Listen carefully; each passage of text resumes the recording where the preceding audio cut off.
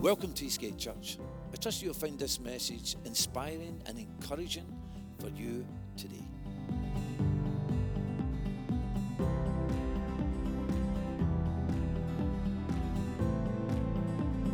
Lord and Heavenly Father, I thank you, Lord,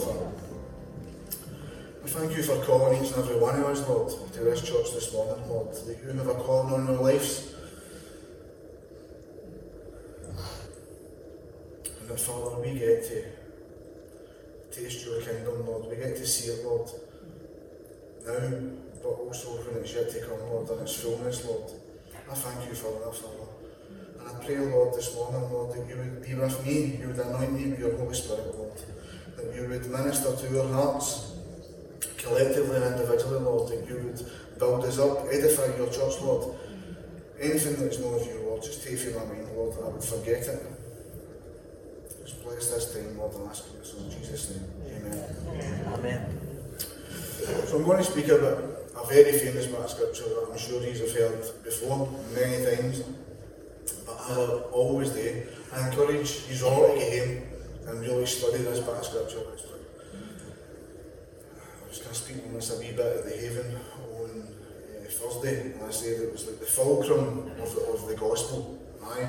So that's quite a bold statement to make, right? But there you go. You've got the incarnation of Christ that we're kind of singing about there. You've got the cross. But in between that, you have this passage of scripture, I would say, that's pivotal, not only for the gospel, but in each one of our lives as well. And it's Matthew 16, when Jesus talks to Peter and asks him the question, who do you say that I am? But before we get to that, what I'm going to do, I'm going to start from the start of Matthew 16. It's always good to get the background of where we are in any bit of scripture, else we can just make it say whatever we want. I know some folk do that, but we try not to do that in here. So it starts off, the Pharisees and the Sadducees demand signs. And the Pharisees and the Sadducees came in to test him. They asked him to show them a sign from heaven. He answered them, when it is evening you say it will be fair weather, for the sky is red, and in the morning it will be stormy today, for the sky is red and threatening. You know how to interpret the appearance of the sky, but you cannot interpret the signs of the times. An evil and adulterous generation seeks for a sign, but no sign will be given to it except the sign of Jonah. So he left them and departed. Okay, so let's break it down into wee bits, and we'll start with this bit. So straight away, we see quite a strange scene happening. We see the Pharisees and the Sadducees coming together, two groups that were really diametrically opposed to each other in Israel in Jesus' time. So why were they diametrically opposed? I'm sure most of you know, but for those of you who don't, I'll give a bit of background. The Pharisees certainly were the religious leaders of the people, and they believed in angels, they believed in the resurrection, they believed in the whole canon of what we would call kind of the Old Testament, and they were really, I don't know if fastidious is the right word, but they were really to the letter, on the law. They thought that by obeying the letter of the law, they would appear holy before God and men. And the Sadducees, they were like the political elite. They were the kind of, well, they did the minding business with whoever, as long as they could keep their wealth and their status. And the Sanhedrin was kind of packed out with the Sadducees. You had the few Pharisees, certainly Caiaphas was a Sadducee, kind of like the Supreme Court in America. It's the Republicans and Democrats, they can try and pack it out to kind of hold sway over what happens. And the Sadducees, probably because of their wealth, we can't know for sure, but probably because of their wealth, they kind of had these positions of prominence in the Sanhedrin. But here they are, working together. Why are they working together? Because, you look at Paul in Acts 23, he kind of exploits their differences, to kind of, save himself, or kind of allowing God to kind of save him in this situation. But why were they working together? Two groups that were diametrically opposed to each other. Well, it happens all the time, doesn't it? Happens all the time. Yes. And it especially happens when Christ is the enemy. And we see that in our own country. Not so long ago, we've seen young Christian girl for the Highlands, Kate Forbes, running for the Scottish leadership, First Minister, thank you, Arthur. And certainly, my heart was invested in her. Aye, you want her to get that, do you know what I mean? And it's like, but then you see the other candidate, who is a Muslim, Humza Yousaf, who clearly Islam has strong views on certain subjects, as does Christianity. But yet, when Kate Forbes is before the cameras, they give her all the questions, the hard questions about, gay marriage, abortion, all that kind of stuff. And fair play to her, she stuck to her guns, answered the questions, but then the media runs with that, and what happens is, well, she's polarised, but Humza gets a free ride. Well, why is that? Because they're both opposed to Christ. And it's no Kate Forbes they're opposed to, really. It's Christ in Kate Forbes, isn't it? Yes. So that's the reality. We see that, aye? Especially when it's Christ. Because the spirit of the age is not only at work now, in our day, with Humza and the liberals and the media and all that kind of stuff, but the spirit of the age was also at work back in Israel with the Pharisees and the Sadducees, who were opposed to Christ. Prove me wrong. He answered them, "When it is evening, you say it will be fair weather, for the sky is red, and in the morning it will be stormy today, for the sky is red and threatening. So, red sky in the morning, shepherd's warning, red sky at night, shepherd's delight. We also understand the signs of the sky, aye? So did they.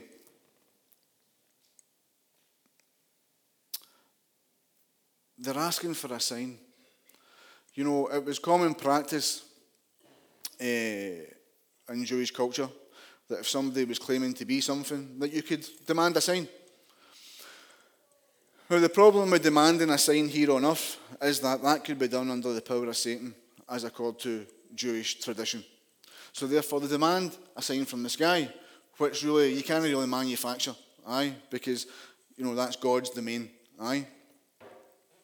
And Jesus says, well, you can interpret the signs of the sky, but know the signs of the times. And the only sign that's going to be given you is the sign of Jonah. So we know what the sign of Jonah is, going back a few chapters from Matthew 12. But what was the sign of Jonah really in his day? Well, the people of Nineveh, what was the sign to them? It wasn't Jonah in the fish. They didn't know Jonah was in the fish for 3 days. It was Jonah himself and the message that he preached that led them to repentance and for God to relent on destroying them. So what Jesus in effect is saying to them is, I am the sign. I am the sign. You know the scriptures. You've seen what I've been doing. The blind receive sight, the lame walk.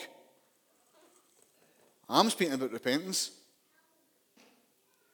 I'm speaking the message of God. God is in your midst, but you cannot recognize the sign right in front of you. Nothing else will be given. So when the disciples reach the other side, because they leave, they had forgotten to bring any bread. And Jesus says to them, watch and beware of the leaven of the Pharisees and the Sadducees. And they began discussing it among themselves, saying, we brought no bread. But Jesus, aware of this, said, O you of little faith, why are you discussing among yourselves the fact that you have no bread? Do you not yet perceive? Do you not remember the 5 loaves for the 5,000 and how many baskets you gathered? Or the 7 loaves for the 4,000 and how many baskets you gathered?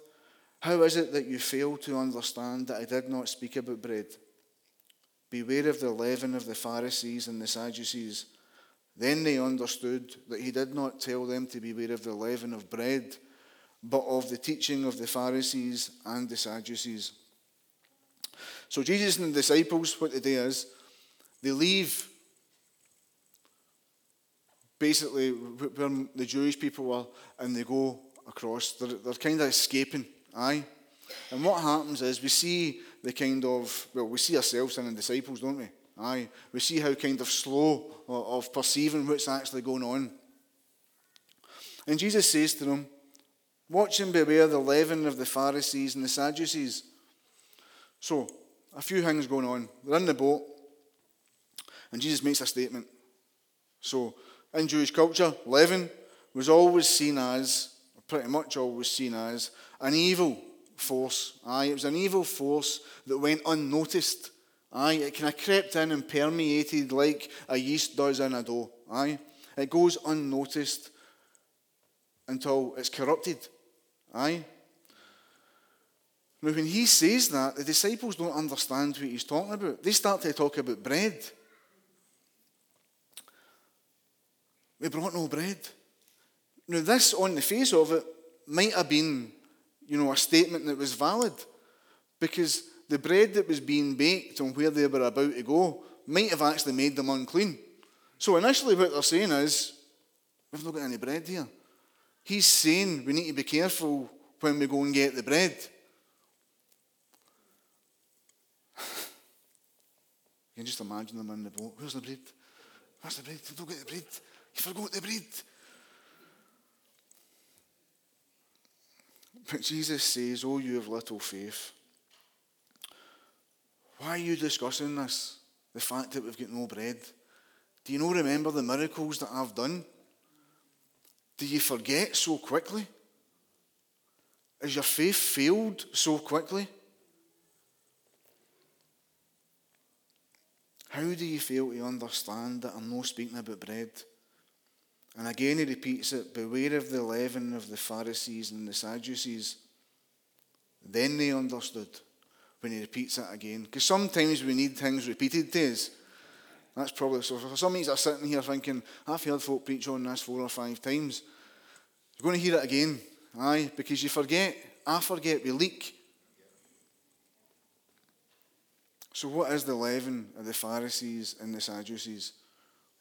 Well, we're still kind of left with it today, aren't we? Sometimes even in church, even though, we're no Jewish, we still kind of, it still seeps into us the same kind of leaven. So the Pharisees, as I said, were concerned about outward appearance. How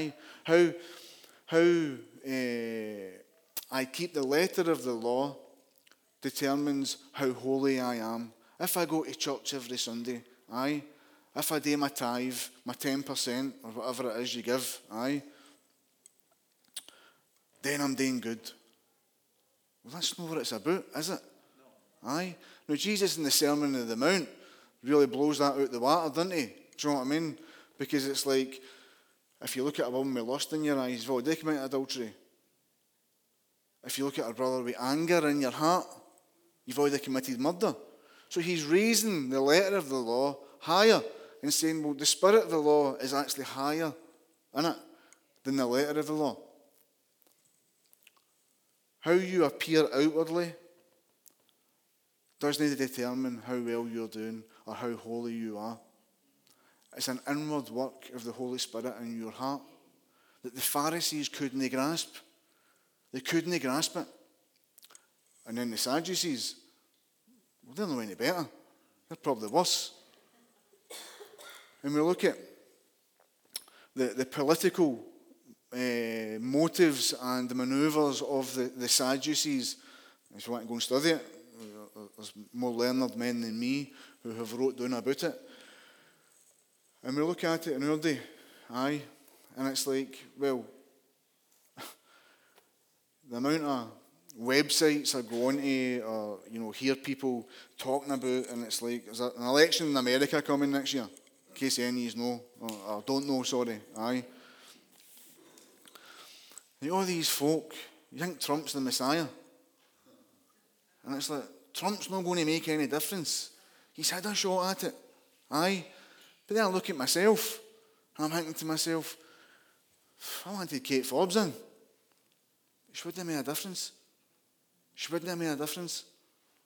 Know how? Because the spirit of the age wouldn't have allowed her. That's the reality.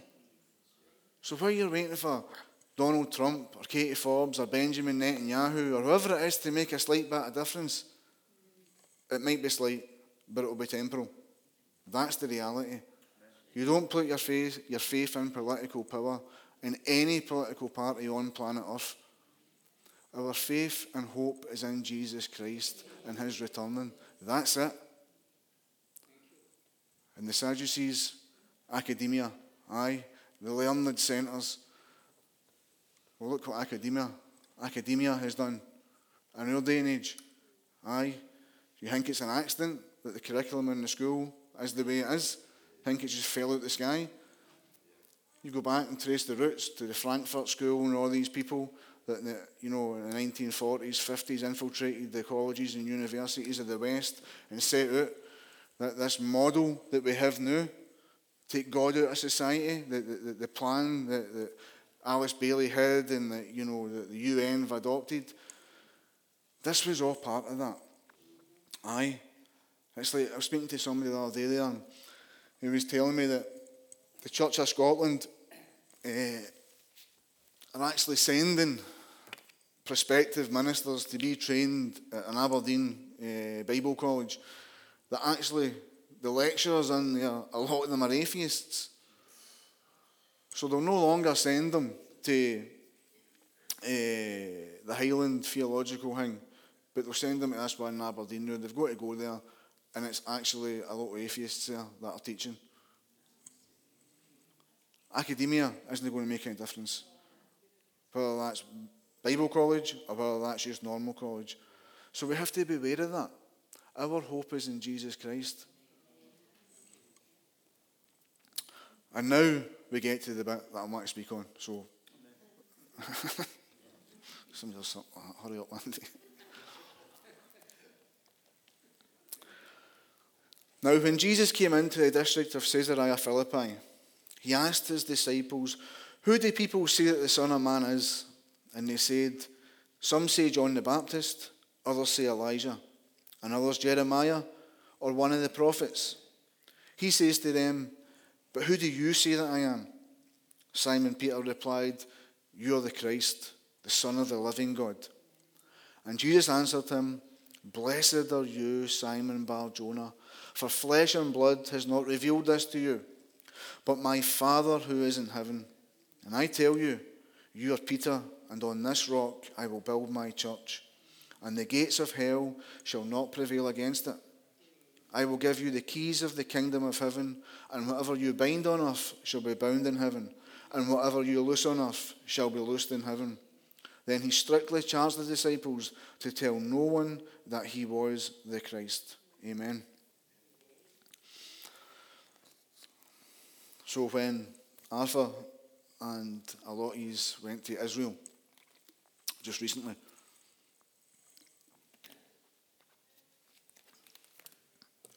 I was kind of a bit jealous. That's a lie. I was really jealous. Aye, that's a lie. I was really jealous.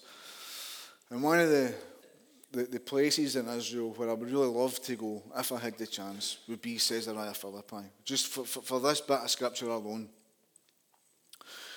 And Jesus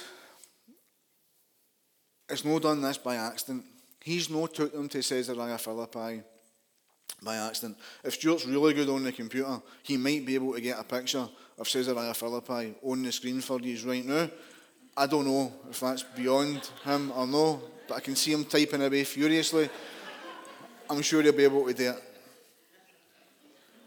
Sorry, Stuart.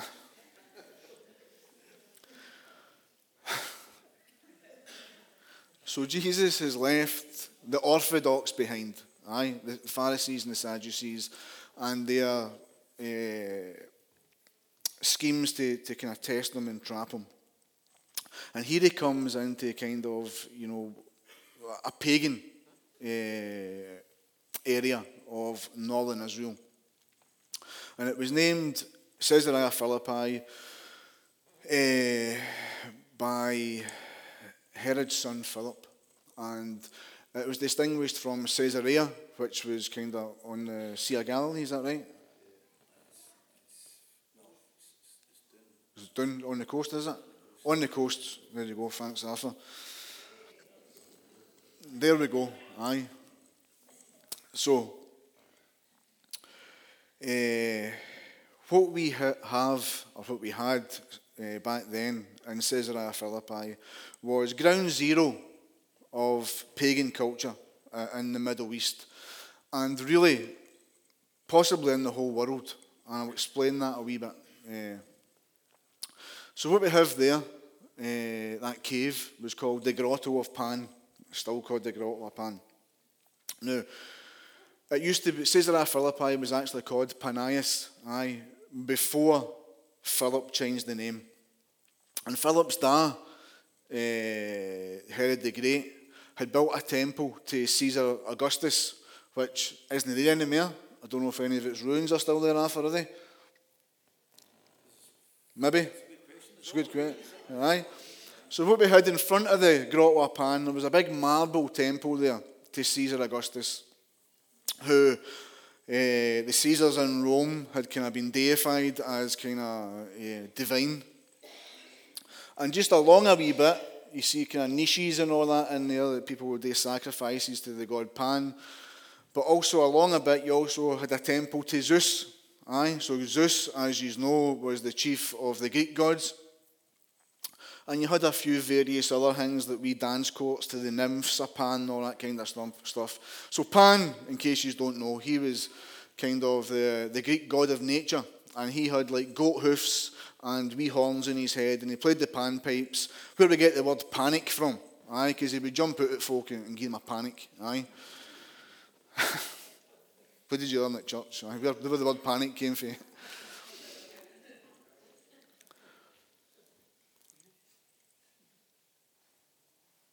And inside that cave, it was known as one of the gates of hell, or one of the gates of Hades in Greek culture.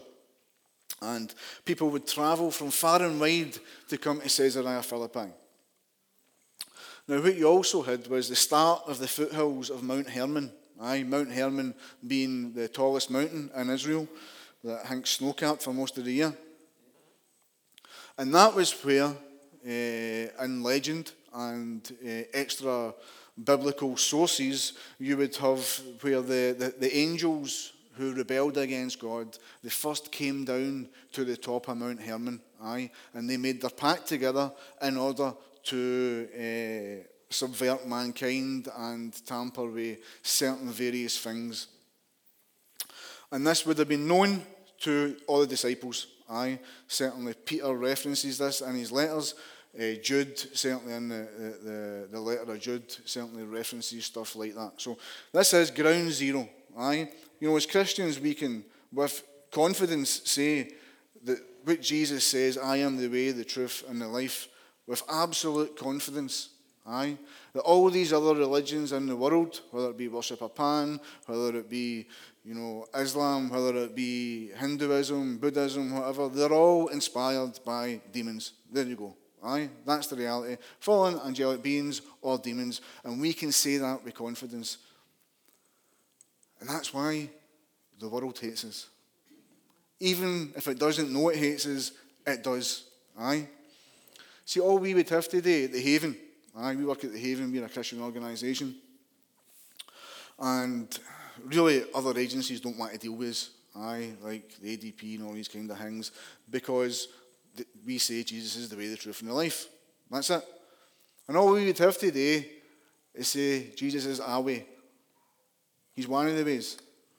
And we would be lifted up and heralded, and all the newspapers and everything else have been a success. But because we say Jesus is the way, the truth, and the life, we are then exclusive and we're no inclusive.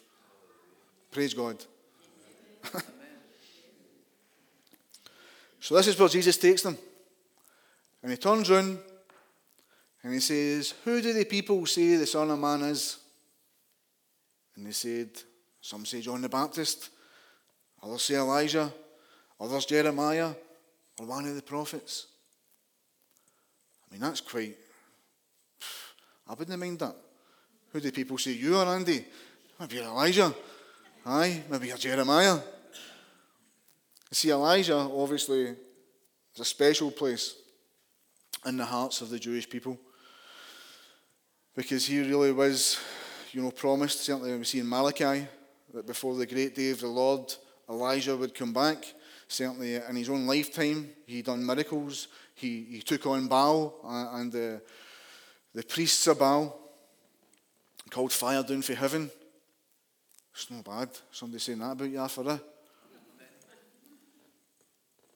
But it was a slur to Christ. Some say John the Baptist. See, Herod Antipas thought Jesus was John the Baptist, didn't he? See that a few chapters earlier. Who is this guy? Maybe it's John the Baptist come back. No. And John the Baptist, as Jesus says, there was none greater born of woman than John the Baptist. But it's still a slur to Jesus. Some say Jeremiah, again, held a special place in the hearts of the Jewish people. And then he says to them, but who do you say that I am? Who do you say I am? And see, the way it's written in the Greek, it isn't a one-time question. He's saying it, he's repeating the question to them. Because they have to get this. Because if they don't get this, well, we're not sitting here today, are we? Because ultimately this is the only question that matters. Who do you say that I am? And Peter, classic foot in your mouth kind of guy, straight away, but he's courageous. He wears his heart on his sleeve and he gets it right. You are the Christ, the Son of the living God. And Jesus answered him, blessed are you, Simon Bar-Jonah, for flesh and blood has not revealed this to you, but my Father who is in heaven. You see, in a way, the Pharisees and the Sadducees missed him. Why?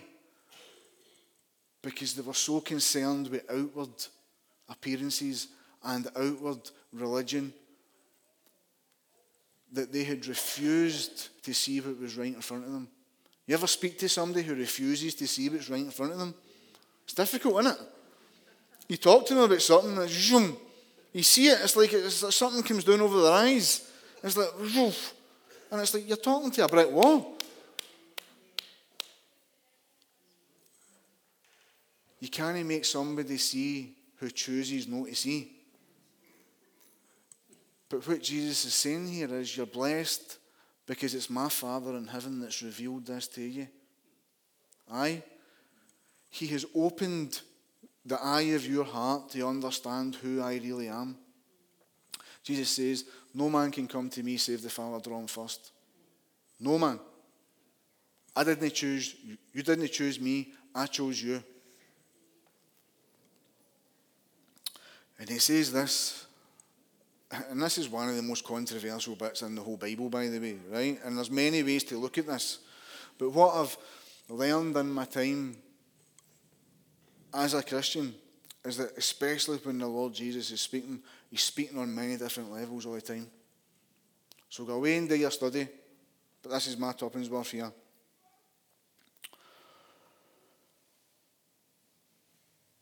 And I tell you, you are Peter, and on this rock I will build my church, and the gates of hell shall not prevail against it. So there's a play on words here. Aye. You are Peter, and on this rock I will build my church. So Petros in the Greek is Peter. Aye. Petra is rock. So Petros is little stone, Petra is big rock. Now in the Aramaic, he's called Cephas, or Kephas, I'm not to pronounce it. And obviously the Roman Catholic Church kind of tries to make allusions that this is how Peter's got the authority as the first pope, which is total nonsense, right? Because Peter was never the head of the church. James was the head of the church in Peter's day. But I think there's a couple of things that Jesus is saying here. Number one, the church gets built. How? How did you all come to Christ? How did you get saved? Or how are you being saved? You believe in your heart and confess with your mouth that what? Jesus is the Christ, Well, that's what Peter's just done. He's believed in his heart because God has revealed it to him, and he's confessed with the mouth, you are the Christ. But I think there's also more going on here as well. There's also more. You see, there's numerous, and I'm going to do a wee bit of flicking about scriptures here, so bear with me, aye. There's numerous places in the Old Testament, and I'm only picking one, right, you'll be glad to know, where God is described as a rock, aye. I'm going to pick this one just because I like it. And it's 2 Samuel 22, verse 2. And this is David's song of deliverance. He said, the Lord is my rock and my fortress and my deliverer, my God, my rock, in whom I take refuge, my shield and the horn of my salvation, my stronghold and my refuge, my Saviour, you save me from violence. I call upon the Lord, who is worthy to be praised, and I am saved from my enemies. It was common for God to be known as a rock. And I believe Jesus is saying the confession, but also on this rock. He is the rock. Aye. In Christ this solid rock I stand. And we see Peter, obviously, when he... we'll come back to that, in fact, I'll move on for that. He says, I will build my church, and the gates of hell shall not prevail against it. I will build my church, and the gates of hell shall not prevail against it. So we have a promise here, or we have 3 promises. 1, Jesus is going to build a church. First time we hear the word ecclesia in the Bible, basically in the New Testament. It's not talking about denomination. We're talking about Church of Scotland, Evangelicals, AOG. It's talking about his people, his group, his people. I will build my church. So he's going to build a church. Hell's going to try and prevail against it. It's a promise. But they won't succeed. So there's 3 promises in one sentence. But I also think he's talking about more than that as well. He's talking about more than just that, if that wasn't enough. Because remember, the picture that Stuart's taken down, aye, with the grotto of Pan in the background, that was known as one of the gates of hell, one of the gates of Hades. So strikingly, he's talking about the gates of hell shall not prevail against my church. And you can just picture him looking back and saying, it's not going to prevail. These demonically inspired religions shall not prevail against my church. But I still think there's more than that in it.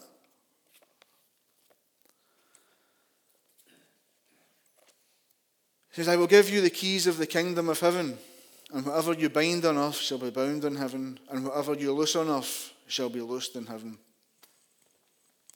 So what is a key? That's the key to my car, to my house. Right? So what that means is, I've got the authority to walk into my car.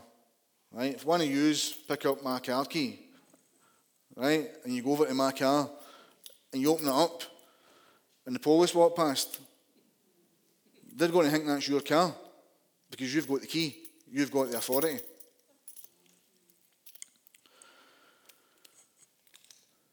You get a clean if you do that as well.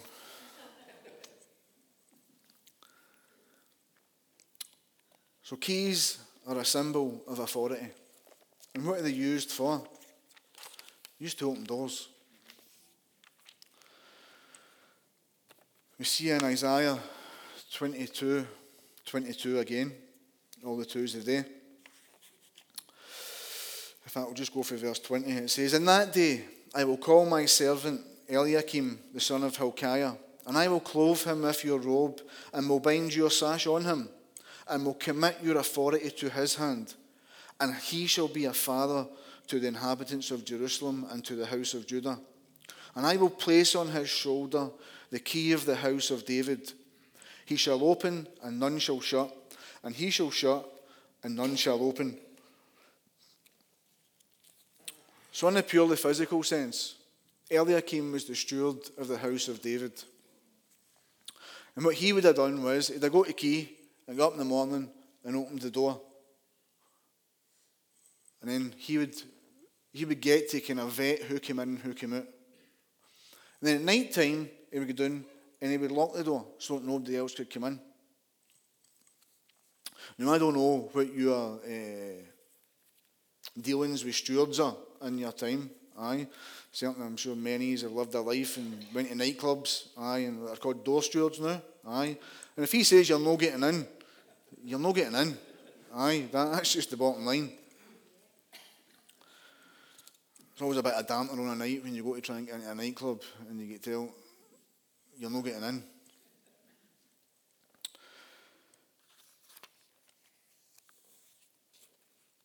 Now remember, behind them is the gates of Hades. Now what was Hades? In Jewish culture they often called it Sheol. It was the realm of the dead. It was the place of the dead.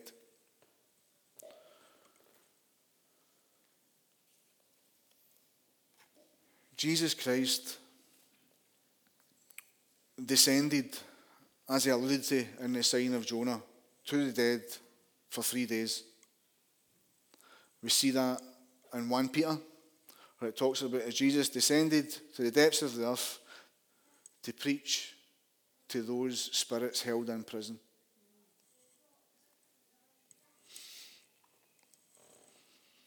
We see in Revelation chapter 1, verse 17, it says, "When I saw him, I fell at his feet as though dead, but he laid his right hand on me, saying, 'Fear not, I am the first and the last, and the living one. I died, and behold, I am alive forevermore, and I have the keys of death and Hades.'" And we see in Revelation 3, verse 7, "And to the angel of the church in Philadelphia write the words of the Holy One, the true one, who has the key of David, who opens and no one will shut, who shuts and no one opens." See, Jesus has authority to Hades now. Hades couldn't keep Christ. And what he is saying to Peter is, I'm going to give you the keys to the kingdom. Aye, you are going to have authority. You see, one of the things that Jesus says to the Pharisees in Matthew 23 is you have shut the door to the kingdom of heaven in the people's faces. And you don't even go in yourself. You're standing in the way so that nobody could enter. And what he's saying to Peter is, I'm going to give you authority to open that door. And you see Peter on the day of Pentecost, when he preaches, when he was endued with power from on high, 3,000 Jewish people get saved that day. Then he goes to Cornelius, the Gentile, and the door's now open to the Gentiles as well. Peter did have the key. But guess what? So do we. So do we. We have the power to bind and loose. Now, you can look at that from a spiritual warfare point of view, which I'm not going to go into just now. But binding and loosing is forbidden and permitting. These are keys to the kingdom that we have. The time of the Gentiles, the fullness of the Gentiles, I don't know how long that is going to be there. But I can interpret the signs of the times. You can see the writing on the wall. You can see what's coming down the line. And what happens in a place like Eastgate? Arthur, being faithful during COVID, opens up the doors. What happens then? Well, he loses a lot of his congregation. Aye, they don't agree with what he's doing. But then what happens is, other people start coming. I was one of them. Aye. And what happens, we all start coming from different churches and different places and denominations with different backgrounds. We bring all that into here. And guess what? We all believe what we believe, don't we? Aye. And we don't want to back down. And so we find ourselves in is in a place where folk have got different beliefs on the rapture. Aye, I'm pre-trib, I'm post-trib. Aye, I'm nay-trib. Aye. Different views on Israel and their place in the world today. I believe this, I believe that. Once saved, always saved. I don't believe you. I believe you. So what happens then is we get all bogged down with all this superfluous nonsense.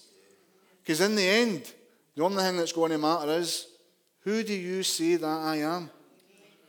You're not going to meet Christ and he's going to say, what did you believe about Israel? Once saved, always saved. Where were you in that one? Pre-trib? Post-trib? Well, you'll find out when it happens. Or if it doesn't happen, you'll get the memo. The enemy runs amok, even in the church. When we sit in our wee groups, on our wee groups, group chats, the chances are we are not going to change MD's mind on anything today with any of that stuff, because we have our own position on these things. But I tell you what it does, it destroys unity. And therefore, it destroys the power available. Because we've got the keys to the kingdom. What are we doing with them? Sitting on them and arguing about all this nonsense. We need to be out there. We need to minister to folk. We need to be preaching about the kingdom of God. About Jesus Christ. You know, I was encouraged with the songs this morning. Because you always kind of say, should I be talking about this? Or blah, blah, blah. And it's like, you know, God just speaks to you in the worship. And you probably think, I don't know. I didn't get that, Andy, for the worship, because I don't know what you're talking about. But he was speaking to me. Aye. Encouraging me in order that I come up here and share this message.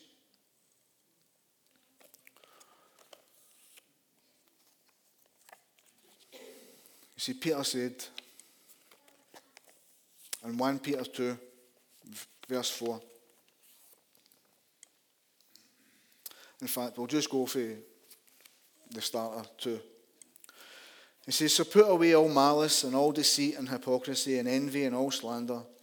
Like newborn infants, long for the pure spiritual milk, that by it you may grow up into salvation, if indeed you have tasted that the Lord is good.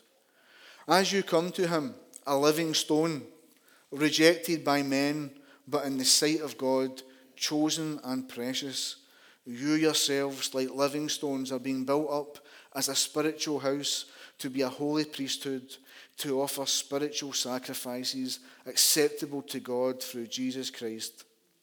For it stands in Scripture, behold, I am laying in Zion a stone, a cornerstone, chosen and precious, and whoever believes in him will not be put to shame. In Isaiah 28, well, this is kind of taken for you. And it says this,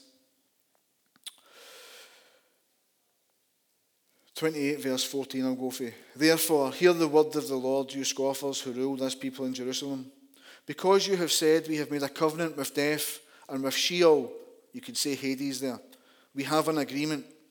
When the overwhelming whip passes through, it will not come to us, for we have made lies our refuge, and in falsehood we have taken shelter. Therefore, thus says the Lord God, behold, I am the one who has laid a foundation in Zion, a stone, a tested stone, a precious cornerstone of a sure foundation. Whoever believes will not be in haste, and I will make justice the line and righteousness the plumb line. And Jesus is standing there before Peter. On this rock I will build my church. He is the rock. He is the cornerstone.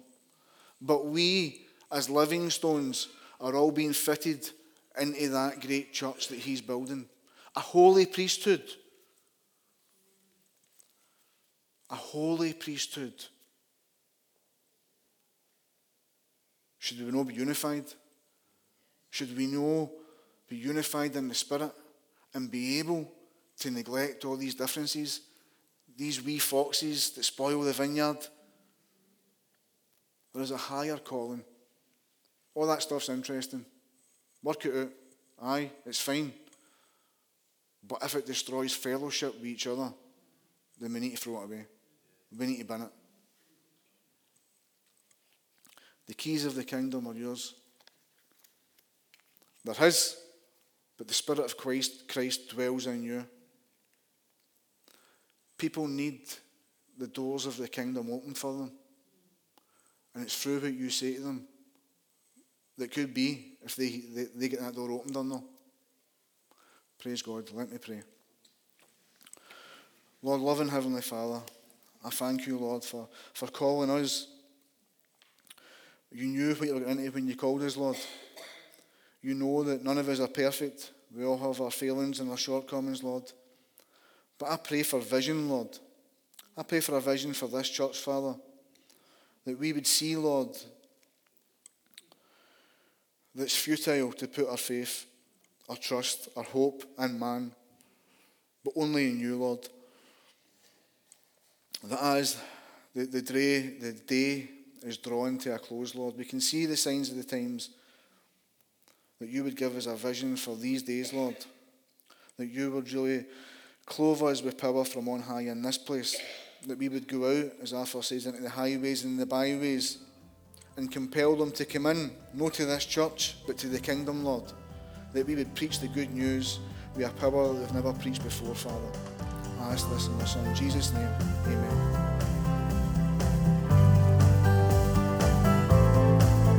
Thanks for watching. If you've been challenged today, then please drop a message so that we can help, support and pray for you. And also, remember to subscribe to our channel so you don't miss the next message.